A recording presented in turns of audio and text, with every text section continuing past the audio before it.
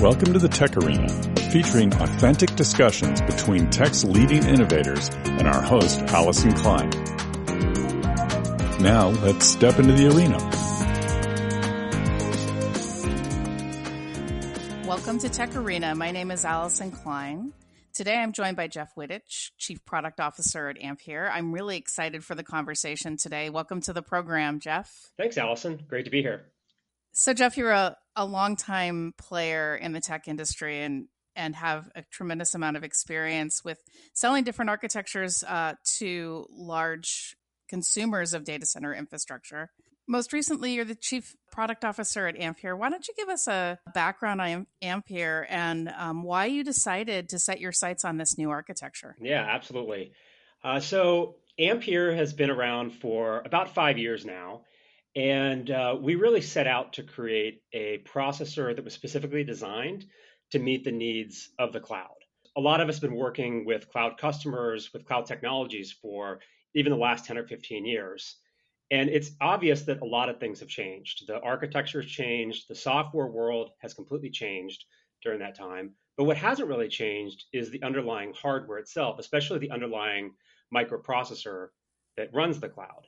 And so at Ampere, we really set out to correct that. We set out to build something that's new, something that's able to deliver performance in the way that the cloud requires it, that's scalable the way that the cloud requires it, and especially something that's efficient in the ways that the cloud requires it. And we've got some great products out there right now that do a lot of these things, and we're really excited about our future roadmap as well.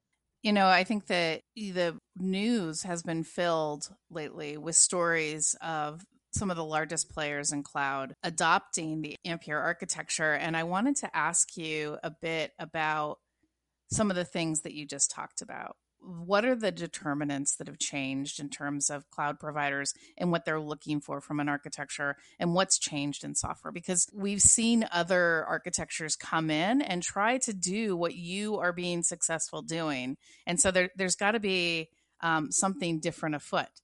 Can you tell us a little bit about the Ampere architecture itself, and what do you think are the key characteristics of that architecture? Yeah.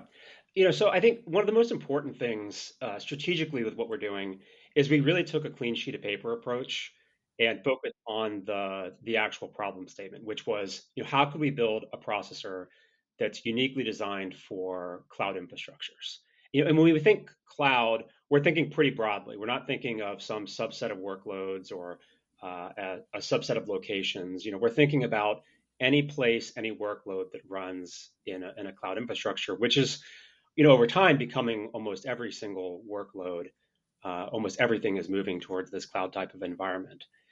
And so if we look specifically at what we did, if we take performance, for example, obviously everybody wants high performance processors that deliver the most output across a variety of workloads. But there's some nuances to that, right? They want performance that's predictable, performance that's consistent. What's changed with the cloud is that you now have dozens, maybe even hundreds of users and applications running in the exact same physical piece of hardware.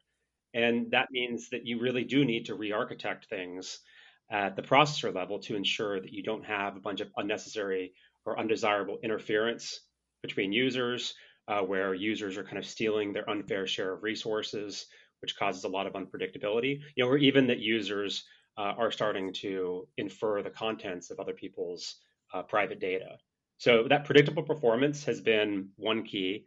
The other is that the way that we're delivering that performance also relies on having a very large number of cores.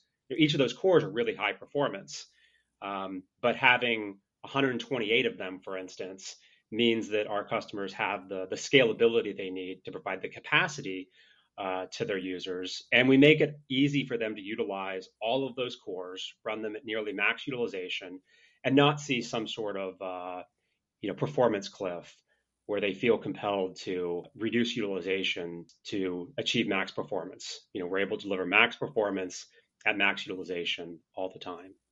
And then I think the third one that's becoming really important, especially over the last 12 months, is just delivering that in a really power efficient envelope. I will say that a couple of years ago, that was perhaps the least important of the attributes of our processors for our customers. It was a nice to have, but it wasn't absolutely required. And clearly, with some of the changes that have occurred over the last 9 to 12 months, scarcity of power in certain places, pushback on further data center sprawl, concern around increasing power consumption, increasing water usage in specific regions, and just how hard it is to build that extra data center or build the extra capacity on the grid to satisfy more data centers has made power efficiency a big part of a lot of our customers' calculations, where if they can deliver 2 or 3 times more performance in the same power and data center footprint, that's a big advantage. And not having to build that extra second or third data center matters. I think we can all feel that viscerally with what's happening with energy prices. And when you extrapolate that to large scale data center sizes, you really get the impact of being able to deliver more power efficiency. Why is the Ampere architecture such a star when it comes to performance efficiency in the data center? Yeah, I think it's a couple things, and a lot of it always comes back to that focus on the cloud use case, and making sure that we remain very focused about what we're delivering, and what that means, quite simply, when it comes to our processors, is we have built our processors, the cores that are in our products, starting at Ampere 1 and beyond. We built them with this extreme focus on ensuring that everything we do that delivers more performance needs to do so without consuming incrementally more power than the performance gains that we get. And that might sound really simple. It's not. If you focus on too many different use cases, it can be really tempting to continue to add accelerators that do this or do that, features that do something for one very specific use case, but don't actually benefit all those other use cases. And we can just eliminate all those things and focus entirely on things that deliver extraordinarily efficient performance for cloud use cases. Another thing is that it's not only that a lot of other processors weren't designed with cloud use cases in mind. A lot of times those cores weren't even designed with data center use cases in mind. And so a lot of those cores are actually used in client products, which have power efficiency requirements as well. But those power efficiency characteristics are very different. Those requirements are different than the efficiency requirements in a data center. In a laptop, you are expected to have big idle periods. You want to just sip power during those extended idle periods. You want to be able to turn things on and off on demand. But you're okay with burning a lot of power in a short amount of time if it means that your latency decreases and you can get a job done faster and then go back to sleep again. And that's just not the case in a data center.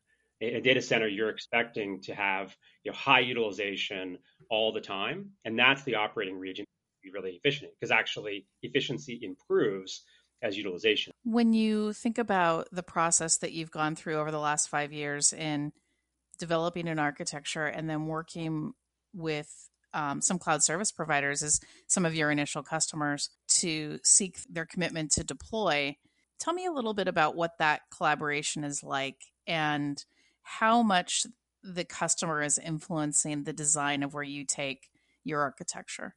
Yeah, we've been working really closely with a number of the biggest hyperscalers in the world now for a number of years, and that's been really important. I think we had a pretty solid idea of what was needed when we came in, and a lot of that came from the fact that we have a team that has spent, in many cases, over a decade working in the cloud industry and knows what some of the fundamental challenges are. But of course, we've learned more about the nuances, the implementation details, some of the specific operational details, by working really closely with these big cloud providers. And that's really why we focused out of the gate at going after the big hyperscalers and trying to win at the big hyperscalers. They're the hardest customers to win, but they also give you the most feedback and are the most demanding customers. So if we can meet their requirements, then we surely can meet the requirements of other cloud operators, cloud providers around the world. So having those years of input from the hyperscalers has been really valuable to us, not just in the current products, but also in our future ones. And that's also one of the key differences with how we're developing our products is we have a really fast cadence, and we're using a lot of agile techniques, ones that really come more out of the software world than out of the hardware world. So we can iterate really fast. We do a lot of work in pre-silicon before we ever get hardware back, because actually getting hardware is the slowest part of the process. And because of that, we have tons of iterations on our products before we even have them physically back. And because of that, we can incorporate a lot of customer feedback very rapidly. We don't have to wait 3, 4, 5 years for some future product to include a new customer request. We can actually do that in 12 months, 18 months. That's impressive. When you think about all cloud architectures and everywhere that cloud is deployed, that puts you squarely into the space of targeting enterprise as well. Mm-hmm. How has the conversations with enterprise gone, and are they as ambitious about trying new architectures as some of the service providers? Yeah. Like you mentioned, yeah, enterprise is definitely a key part of our strategy. As we started out, it was about getting the big hyperscale providers, the big infrastructure as a service players, and then we started to get a lot of wins with some of the other service providers, the digital service providers, social media companies, things like that.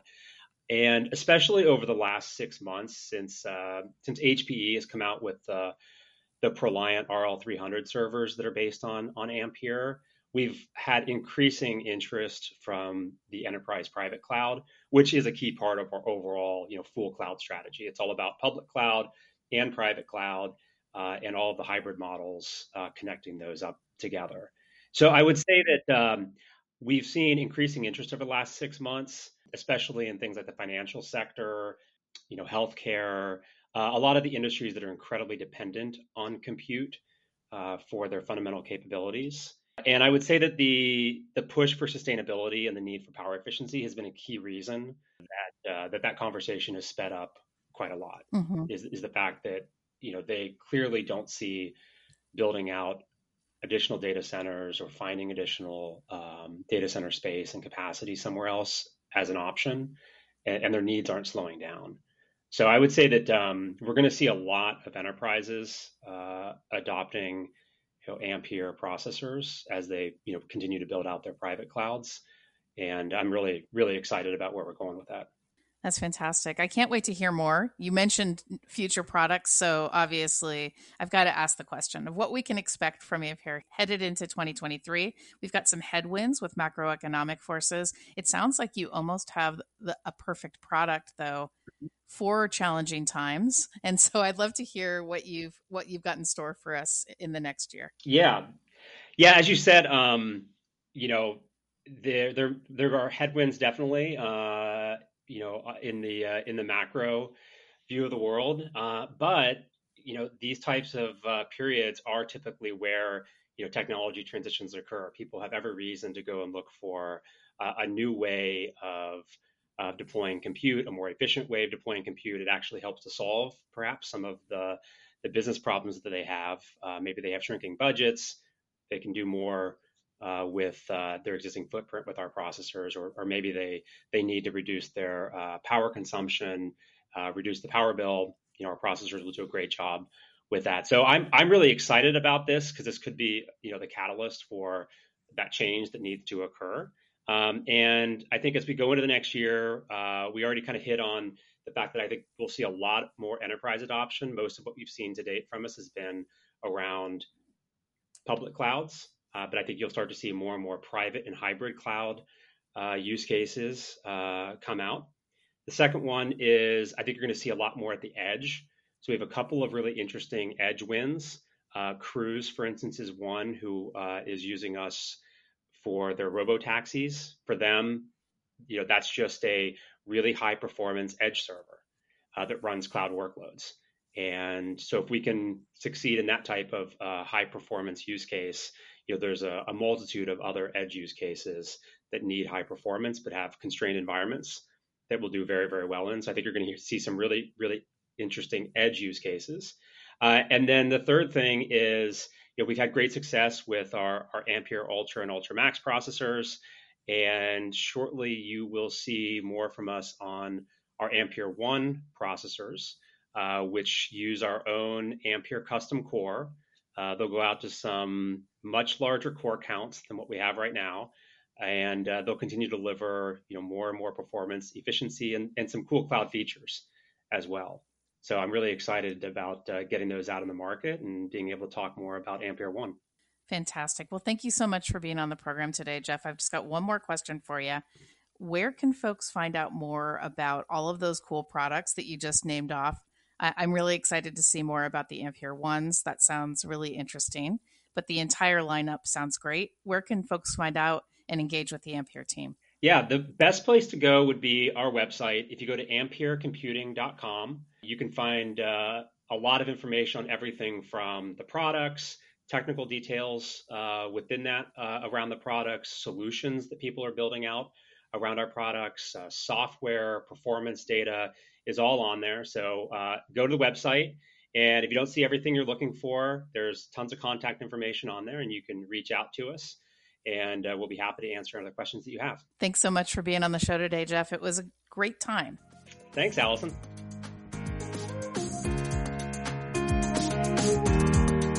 Thanks for joining the TechArena. Subscribe and engage at our website, thetecharena.net. All content is copyright by the TechArena.